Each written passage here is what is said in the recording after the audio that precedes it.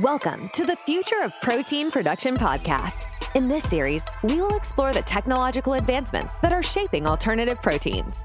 From cultured meats to plant-based proteins, we will talk to experts and innovators who are working towards a more sustainable, efficient, and kind protein production system. Join us as we dive into the exciting possibilities and challenges of the alternative protein production industry in the years to come.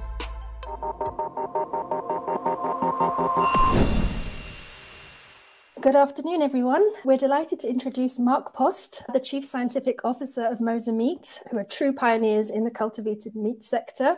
So welcome, Mark, to this April and May 2023 edition of Protein Production Technology International. Thank you for joining us. Before we get into MosaMeat and the topic of cultivated meat, I just wanted to take a step back to the moment where you realized that you wanted to build MosaMeat in the first place. So, as I'm sure we all remember, the burger that you revealed in 2013, which was the culmination of many years' work to get to that particular stage. Could you possibly explain the genesis of MosaMeat and why did you start working in this field and when, and what drove you and what inspired you? Right. Yeah, so MosaMeat started in 2016, so 3 years after the unveiling of the hamburger. And we realized to make that impact, that was a nice proof of concept, but of course it was not a product and we didn't have a production system. We just did this out of the university with money from Sergey Brin. And in order to make the impact that we were aiming for, we realized that we needed to start a company. So I dreaded that moment for a long time, having been an academic for 30 years and, late in my career, start a company. Now I've started 2 companies. And because I just thought it would make my life more complicated. And in fact, it did, but also made it more fun, to be honest. So I don't regret that. We started working on this as a government subsidized scientific project in 2005.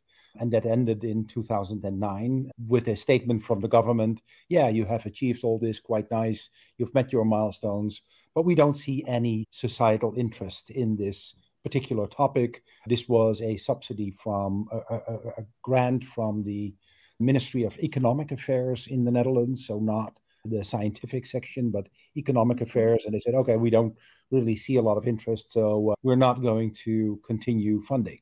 And of course, we were quite frustrated by that and said, okay, then we're going to make some noise. And fortunately, we got funding for that from Sergey Brin. And that's why we were able to present that hamburger in London in 2013. And to our delight, that kind of was the start of an entire industry. Absolutely. And you just mentioned that the original sort of government funding, they said there wasn't enough appetite, so to speak. Would you say that this has changed now, particularly in the Netherlands? Oh, absolutely. In this country, you cannot open a newspaper without reference to the environmental impact of livestock agriculture. So there's now a lot of tailwind to make this happen, both politically, financially, and also scientifically. So yes, we certainly, the time has changed and the mindset has changed. And we saw that already kind of in the public acceptance for the discussion, but we now see it at many different levels. Very good. So cultivated, cultured, CellAg, lab grown, what's in a name and what have you settled on at MosaMeat and why? We have settled on cultivated meat, and we started with cultured meat, but then it became cultivated meat. To me, to a non-English person, this is kind of the same, but for 2 reasons. One is we would like to stick to the meat category because we feel we are making the same tissue, and in the end, it would be silly to not call it meat if it's the same tissue. So that's one.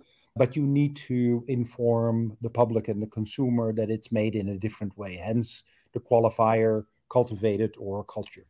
And yeah, so for me, that is, it's not a marketing name. It's not a, something that people will trigger to buy this. And it's not intended as such. It's intended as a description of a category. Yeah, no, absolutely. And I think you're right. We need to have a consistent way of naming these products in order to make it more palatable to the consumer, not only, to have a clear descriptive term, but also something that is appetizing. I don't know if you agree, but using terminology such as lab grown or synthetic meat is very off-putting, and it could potentially be very damaging if regulators were to go down that route and use such terminology. I don't know if you agree. Yeah, I do agree. But, there is also a tendency, albeit kind of still nascent, a tendency to call this cell-based meat, which as a scientist, I heavily object against. For the public, it may not make a lot of difference. And they may say, okay, and then I understand what it is. As a scientist, I have problems with this because, I'm a cell-based person. So it doesn't really tell me anything because regular meat is also cell-based. So it's kind of an illogical term to me. That's very interesting, because I was just on the call with the FAO this morning. Right. They just published their paper on cell-based food safety risks, and they're very much set on using cell-based, which I think is very interesting. Whereas over in the US, the FDA is using cell-cultured. And also, I don't know if you saw, but the UK FSA also published a paper earlier this month, or last month, sorry, and they specified in that paper that they prefer the term cultured rather than cultivated. So I think there's still quite a lot of people doing their own thing and calling it many, many different things at the moment. But Mosa's set on cultivated, so that's clear. Yeah. And within the FAO committee, I'm co-author on that manuscript of the FAO committee, and I heavily fought against using the name cell-based, but I lost. Oh dear. I actually thought we'd evolved from cell-based as well, but there we go. Yeah. Okay, so let's cast our minds back to the momentous day back in August 2013, when you were on television unveiling the very famous first cultivated meat burger. What was the reaction to that unveiling, and was it well received? I think it was well received. We didn't really do a statistics on it, but roughly 80 to 90% of all the public exposure was positive, in spite of headlines like Frankenstein food and yuck. But if you then read through the article, it was actually quite positive. And we didn't know. It could have gone either way, right? Because we always had some positive feedback from media, but they came to us and they were interested in the subject. So you never know how that kind of colors their perception and their writing about it. But now we went out and gave everybody the opportunity to publish about this. And it was mostly positive, but the vast majority was positive, which is interesting because obviously it's quite a controversial subject. So it could have gone either way. And I interpret that positivity as a sort of underlying sentiment with meat eaters that this is actually a problem, and that if there is a solution for it, we would welcome it. And most people don't even realize how big that problem is. And according to the FAO, in 2050, it becomes a completely unsustainable problem. So that kind of illustrates, especially now, but even in 2013, that people would like to have a solution for this. And that, to me, explains kind of the positive attitude. Yeah, absolutely. I mean, I think, the media play a massive role in, how these things are going to be perceived. How do you see the role of the media? And do you see there being a big risk of them setting the narrative on cultivated meat and going down the route of, using very negative terminology like frankenfood? And also, can we draw parallels from what happened with GMOs back in the 90s? And is there a risk that this could happen again with cultivated meat? I think there is that risk. This is a technology that, concerns food, and people are emotional about food and not necessarily very rational or knowledgeable about food. It's also a technology that is hard to understand, like GMO. So yes, it could go quite easily the GMO route. Again, here, I think what sets it apart from the GMO discussion is that the GMO discussion initially was completely non-transparent. There was they had to kind of start their storytelling after the fact. And then you are in the defensive mode, and then it all becomes a lot more problematic. That's also the reason why we try to be completely transparent about this, to tell what it is, how we do it, and to avoid that problem. The second is that GMO started as a technology to cover up for a side effect of a pesticide, right? And that's not a good story to tell. Very true. So I can understand Monsanto that they had a hard time start being transparent about this, because it's not a very good story to tell. Whereas here, with cultivated or cultured meat, you have a good story to tell. So there's a big difference between those two. And I think that's why we see also in acceptance studies, and granted these are surveys and not, selection studies in a supermarket, but that we see a relatively high level of acceptance and understanding why we are doing this. Yet it doesn't need a lot. It needs only a couple of scandals to turn it the other way. So we still have to be quite diligent here and good at our communication. Absolutely. And this leads me to a slightly controversial question. What's your opinion of the mammoth meatball? Is that too soon, or do you welcome it? What do you think about Vow's mammoth meatball? I think it's a gimmick. It basically, it's kind of fun thinking about these things, but it's a gimmick, and it's also quite confusing in a way that, this was obviously not a mammoth piece of meat. There was one protein and only, a kind of fraction of a protein that was mammoth DNA derived. So it's drawing attention to the field. That may be a good thing, but it may also be, okay, this starts to sound a little bit more, even more techie. And so we have been quite down to earth. We have a problem. The problem is meat consumption and meat production in now, and especially in the future. We need to have a solution. This is a technology that basically provides the same tissue and is a solution to that problem. And everything else that is possible that you can think about this technology. And in the past, we have seen even crazier examples than mammoth balls. If you have a designer group in the Netherlands, Next Nature, that came up, that had a couple of students from the Technology University of Eindhoven to come up with all sorts of new ideas and new designs on what you could do if you have this cultivated meat. But the essence is that we are trying to solve a problem, and that we do only by replacing meat by meat and not by mammoth meat. Yes, indeed. And a regulatory nightmare, I can tell you, going down the mammoth route. Right. Yeah.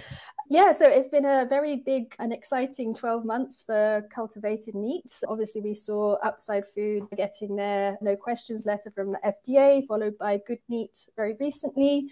We saw cultivated meat on the menu at COP27. So, what are your views on the progress that has been made, not just over the last year, but the past 10 years? And what have been the biggest industry milestones that you think have received less attention over this period of time?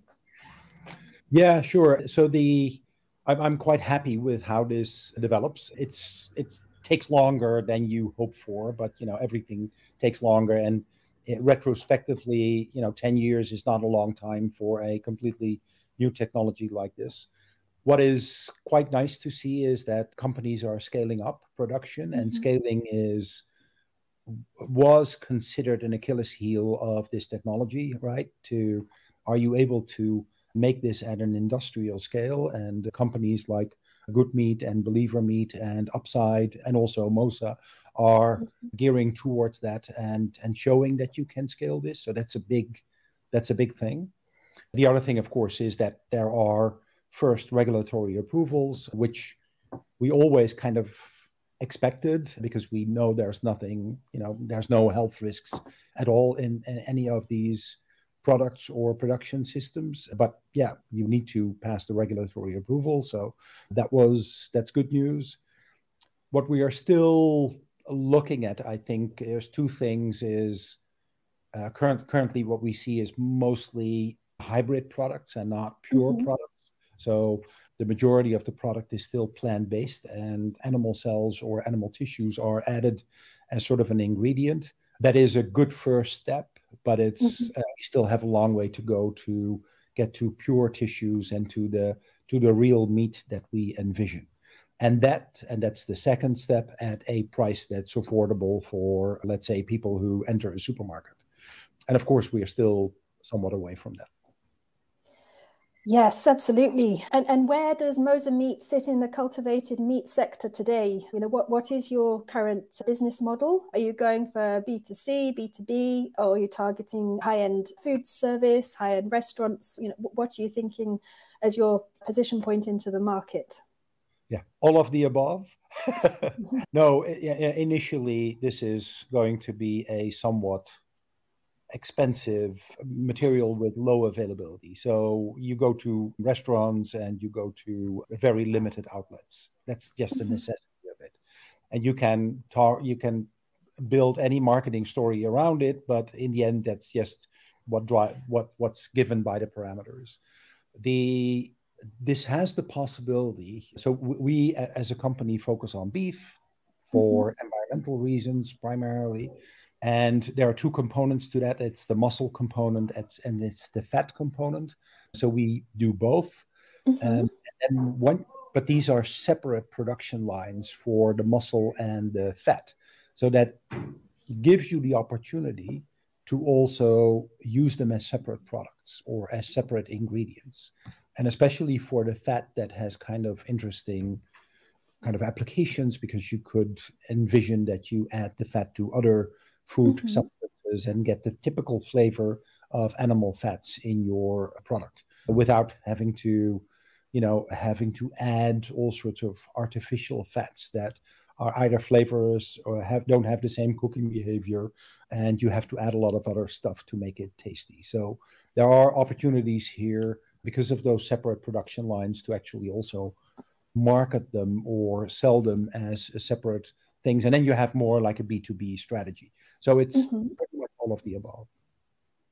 Okay, great. And in terms of nutrition, you said having the cultivated fat or the fat is going to be providing a very similar taste to animal or beef derived products. But in terms of nutrition, how are you ensuring that the cultivated beef that you're producing is nutritionally equivalent to conventional meat? Is it going to be on par, or are you going to try and enhance the nutritional characteristics of your cultivated products? Yeah, we don't really have an intention to enhance that. So we are really intending to make this on par, meaning that for the muscle tissue, all the proteins are there at sufficient quantity so that you have the full amino acid profile and the heme, iron, and everything that is associated with the nutritional quality of beef. For fat, we do the same, but for the fatty acids and for the taste. What we see, however, and this is somewhat serendipitous, is that the fat that we are creating in the lab or in the factory is in fatty acid composition very, very similar to conventional fat taken from a cow. However, the level of unsaturated fatty acids is somewhat higher. So there is the possibility, we haven't done any studies yet, but there is the possibility that this fat is actually somewhat healthier for you than regular beef fat. Very good. That sounds very encouraging. And just thinking about the manufacturing process, as far as I understand, MosaMeat has opted to use primary cells rather than stem cells. What are the benefits to this approach, and what are the risks to this approach? Right. So that's correct. These are primary cells. By the way, we call them adult stem cells because the satellite cells in a muscle are the stem cells of our muscle. They have all the characteristics of stem cells, but they are not embryonic stem cells. So embryonic stem cells can make any tissue. Muscle stem cells can only make muscle tissue. And we also derive from that same biopsy, we derive precursors of fat cells. So they are the stem cells of fat, if you like. And so what we do is we let them expand and proliferate for many, many times. And then what they are very good at is making tissue.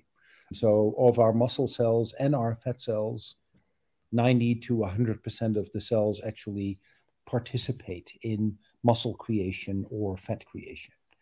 That's the advantage of using primary cells.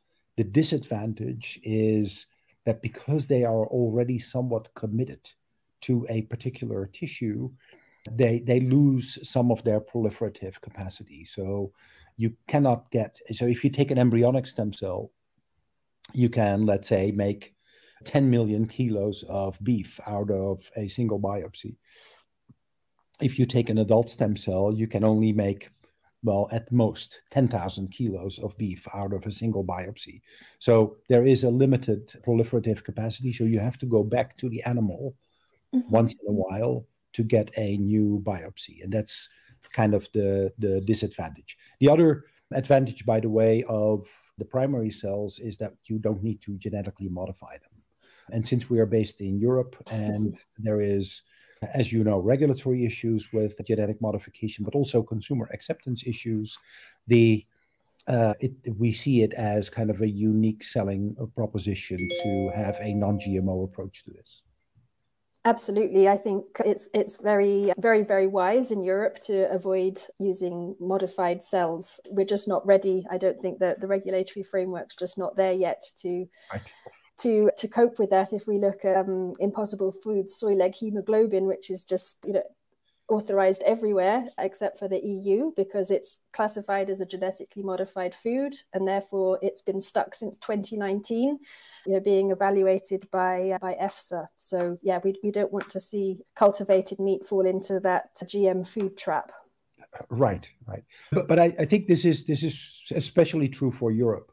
But I also think in other geographies and in other consumer bases, if you come up with a GMO-free alternative, it would have kind of a unique character to it and an advantage.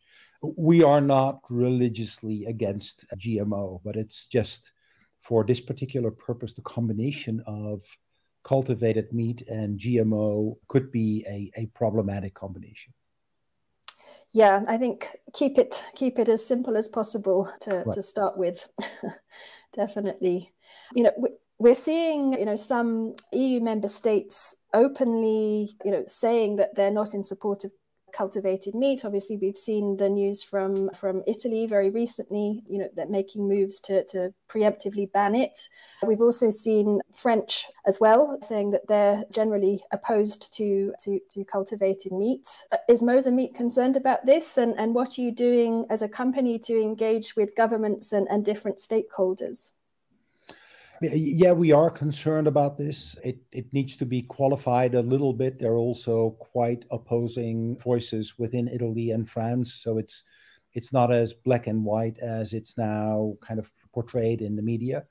We are engaging with the political parties, with the governments, with the NGOs to see where these sentiments are coming from and how we can deal with them. So we're quite active in that field. We also have an association of a number of colleagues, and so we do this together with 12 other companies in Europe.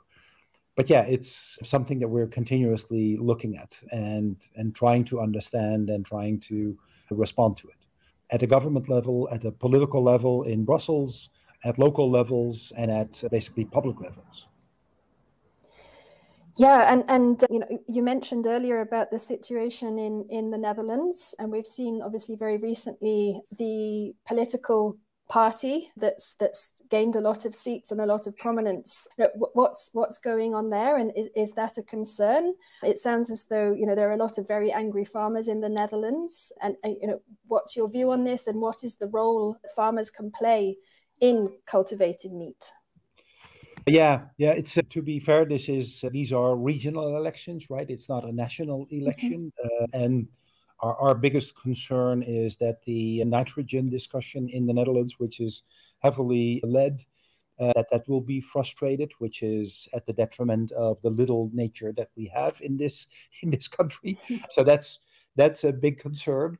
What we also see in kind of a limited way with some farmers is that they are quite nuanced about this. And so, okay, we also see that there are issues here, that we have a big impact on the environment, and we would like to change that. And if you give them the option to move away from livestock farming to crop farming, which some of them are already doing, for instance, in pork, because it's very difficult to make money with pork farming. My neighbor moved from pigs to potatoes. And if you give them the opportunity, instead of being bought out, which is now kind of the alternative, to move from dairy or beef, we have very little beef, but dairy and beef, to crop farming, crops that can be used as a feed for the cells, then that might be a better alternative for them than just being bought out. So we can kind of direct a narrative towards this goal. And we see that some farmers, definitely not all, but some farmers are quite receptive to this idea. Good. Yeah, and just sort of building on that, in October 2021, you were awarded a React EU grant for a Feed the Meat project, which was designed to lower the cost of cultivated beef. And in this, you were working with the animal feed company Nutreco. Could you tell us a little bit more about this relationship, how it evolved, what the goals are, and why the cell feed supply chain is important? Yeah, sure. So we were approached by Nutreco as a big feed merchant, and also by other feed merchants or feed producers, by the way, because they see us maybe potentially as a threat. Okay, if you succeed, then we lose our business. So quite interestingly, we had early interest from a number of feed producers in the Netherlands and in Europe. Nutreco kind of stood out. It's a Dutch company, so that makes it a little bit easier, I guess. And they stood out with very specific ideas on, we can provide all the ingredients that you feed to cells, but now in a feed or food grade kind of level, and thereby reduce the cost by 100-fold of all the basic nutrients that you put in this feed. And so what we have with the EU fund, what we have done is very systematically test all sorts of replacements, food or feed grade replacements of what is currently still all pharma grade. And not surprisingly, all these substitutes work. They work the same as pharma grade. And it's completely to be expected. It was just never done.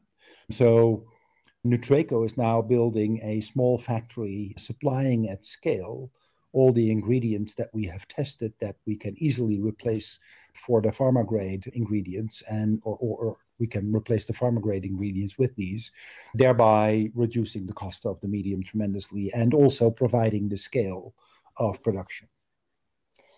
No, and that's great. And obviously using pharma grade, the specifications are very different as well compared to food and feed grade specifications. And so that it's, from a regulatory perspective, it's much easier for regulators to get their heads around using food or feed grade components rather than pharma grade components.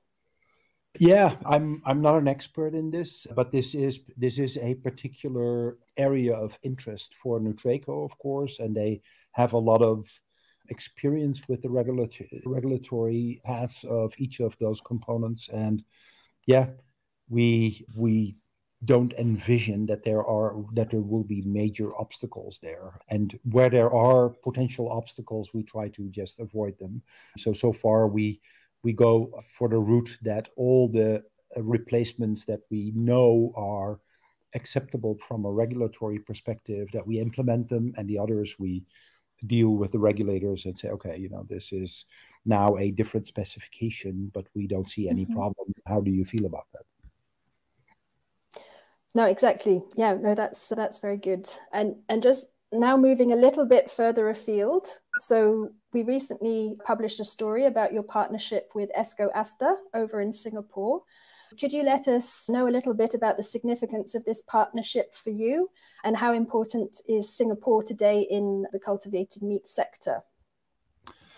Yeah, so the relationship with Esco Aster is basically that with a CMO, so they are going to produce locally our product, which is from many perspectives is a good thing. One is we don't need to do all those investments ourselves and kind of duplicate our team and have kind of a Singapore entity. They have the experience also with good meat.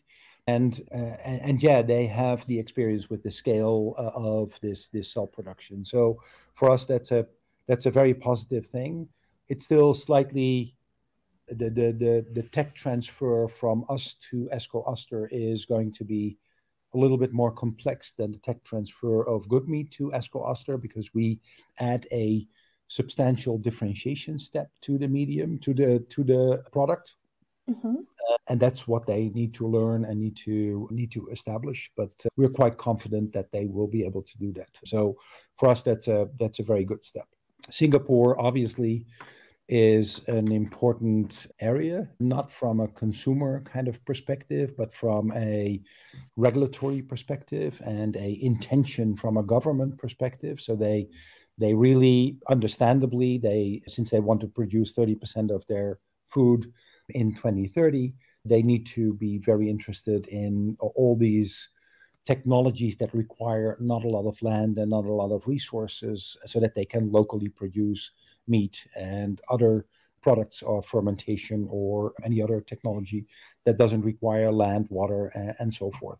So it's understandable from their perspective. It's very helpful for us because they have a very good understanding now of the regulatory path. They have learned about this. They have implemented this. They are fast because they are very, very interested. And they always claim that they are kind of a stepping stone towards the Asian market. We will see about that, but that would be kind of an added advantage, if you like. Yeah, I mean, Singapore, I always describe it as my, the absolute favorite regulatory framework. They're just a dream to work with and a pleasure, and always so helpful. And yeah, it's always a pleasure working with them. And it's great to see what can happen when the government is behind a particular initiative. Yeah, absolutely. And sort of going on, thinking a bit more about regulations, obviously we haven't seen a novel food dossier for cultured meat yet be submitted to the European Commission and EFSA. What's your pathway to market for Europe? Yeah, quite clearly, we want to be the first to submit a dossier to EFSA. I think we are set up for that quite well because we are doing a lot of analytical studies ourselves, develop the analytical technology so that we can have ISO certified labs to do all the analysis. So our submissions are not based on calculations or estimations. They are based on hard data of analytics. And so I think we are set up to do that quite well. As you know, the conditions for submission in Europe are a lot stricter and more extensive than they are in other geographies. And we see that also as kind of getting a gold seal once you have that approval, right? So as an example to the rest of the world, okay, we have passed kind of the toughest regulatory environment. So be happy. Yeah, no, absolutely. If you can get through the EU approval process for novel foods, then you know your product is safe 100%. Right. And we do actually get the feedback from other food companies that although it's considered tough, it's also quite well organized and quite well kind of defined, so that in some cases it's actually not that slow. It's actually, because it's well defined, it can go faster. But yeah, we do have the political situation where all the member states have to look at this as well. Right? Yes, 55% of the EU member states, representing 65% of the population, need to vote in favour to authorise the product at the end of the process. So that's going to be a challenge when you have Italy and France already sort of saying they're not on board with it. So it's going to be it's going to be interesting, but I think we have a lot of time, to change, to educate, and to get member states on board. Yeah, and populations on board. So I'm not too pessimistic about that. But if you actually understand what's happening in France, it's a relatively small yet vocal part of the population and the government that is opposed. Yeah, no, exactly. And it's very hard. I mean, I'm 100% convinced that we can demonstrate that cultivated meat is safe. And in terms of novel foods, we tend to see that there aren't political reasons for voting against the approval of novel foods, which we see with genetically modified food. So I'm quite hopeful that we will see a very positive outcome. Yeah, so am I. But yeah, again, we have contingency plans, but it's, as a European company, we're quite focused on getting the first regulatory submission and approval in Europe. So what are your timelines? So, once you get your dossier in, when are you expecting to get approval? That's a hard thing to, because it's not up to us, right? It's the only thing we can do is do our submission as well as possible and according to the guidelines and the instructions as possible, and then hope that indeed it's a year and a half and not longer than that. We don't expect it to be shorter than a year and a half, so that's clear. In terms of when we are ready to submit, I cannot say too much about this, but this is the next priority of, we have just submitted in Singapore, and this is the next priority. Yeah, no, I think I think a year and a half to 3 years is usually the timescale that we're looking at in Europe. And yeah, the key to reducing those timelines is to produce a very good quality dossier, very high quality data, as you say, performed in accredited laboratories following internationally recognized methods and sticking to the guidance as much as possible. Yep. Yeah. But it's a tough nut to crack. So yeah, I'm very much looking forward to seeing the first novel food dossiers go in for cultivated meat. Yeah. And again, this is, we now see that we are ahead of the game in terms of the analyses. So yes, that sets us in sort of a good, that provides a good condition for the submission in the EU. Yeah. Brilliant. And in terms of scaling up, last October you announced the expansion of your pilot facilities, and it was planned to be open this year. Where are you with this, and what will we see happening in these new facilities? Yeah, it's open, and the official opening is the 8th of May. But it's already now open, of course. And it's still a small scale. It's a pilot facility. So it's a small scale production that allows for, indeed, regulatory submissions, maybe some small tastings. The tasting issue in the Netherlands is still somewhat complex. We are allowed to stage tasting, but it needs to be under conditions and under the control of the Ministry of Health. But we are allowed to stage tasting, so we will use that material to do that and to also, get the sufficient material for the regulatory approval. It will not be a production for marketing yet because we cannot market in Europe. So if we would do that, we would be way too early. And how are you building sustainability into your operations? Is this important to MosaMeat? It's very important. Actually, we are filing, and I think set up to become a B Corp. And we have worked with a number of other sustainability institutions to basically look at all our processes and where can we make it greener and with less CO2 emissions. So it's the reason why we are here, to be honest, the sustainability. So it would be kind of weird if we would not pay attention to that. But in the end, the most impact we can make is with the product and with the way the product is being made.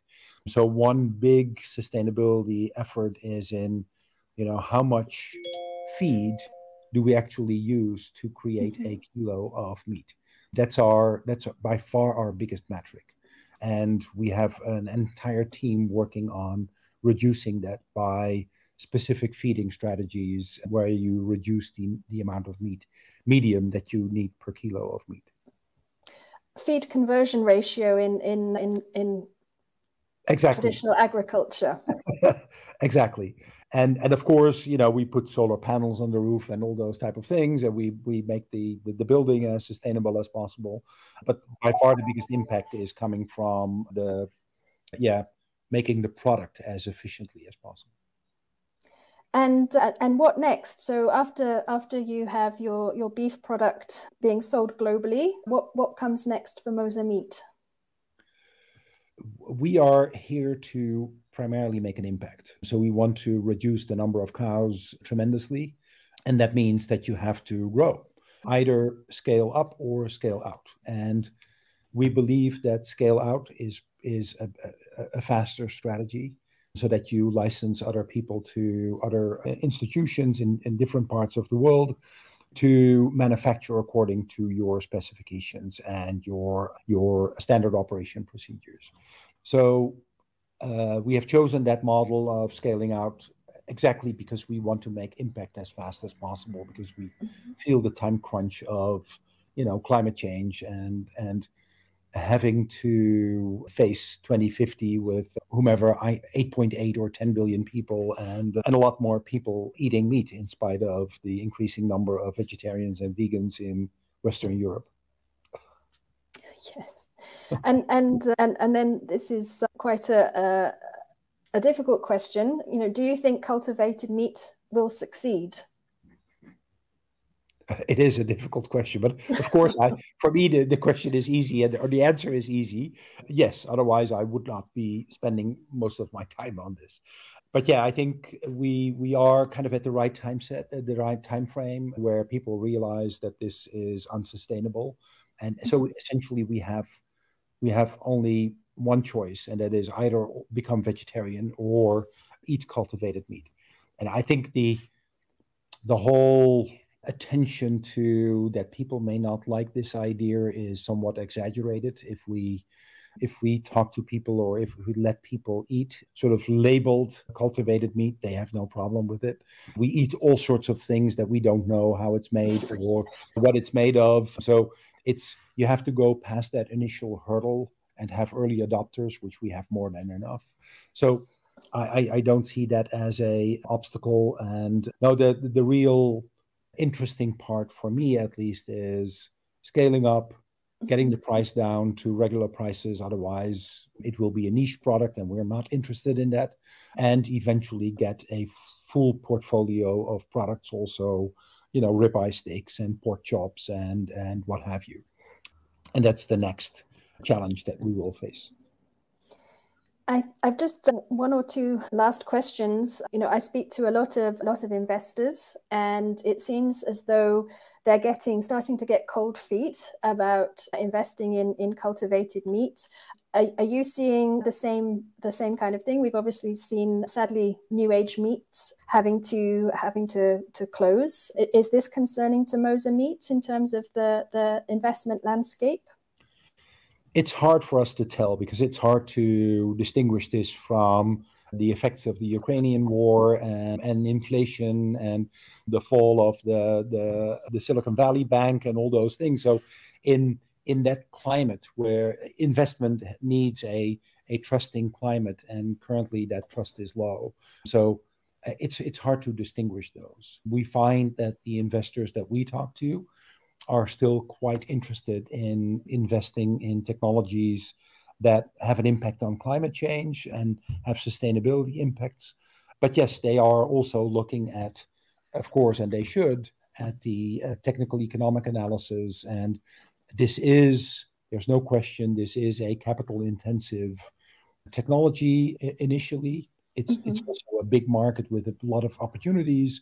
But yeah, you need certain breed of investors to take that chance, see the potential, but also be able to take that chance, and are in this for the long haul and not for the kind of immediate return of investment.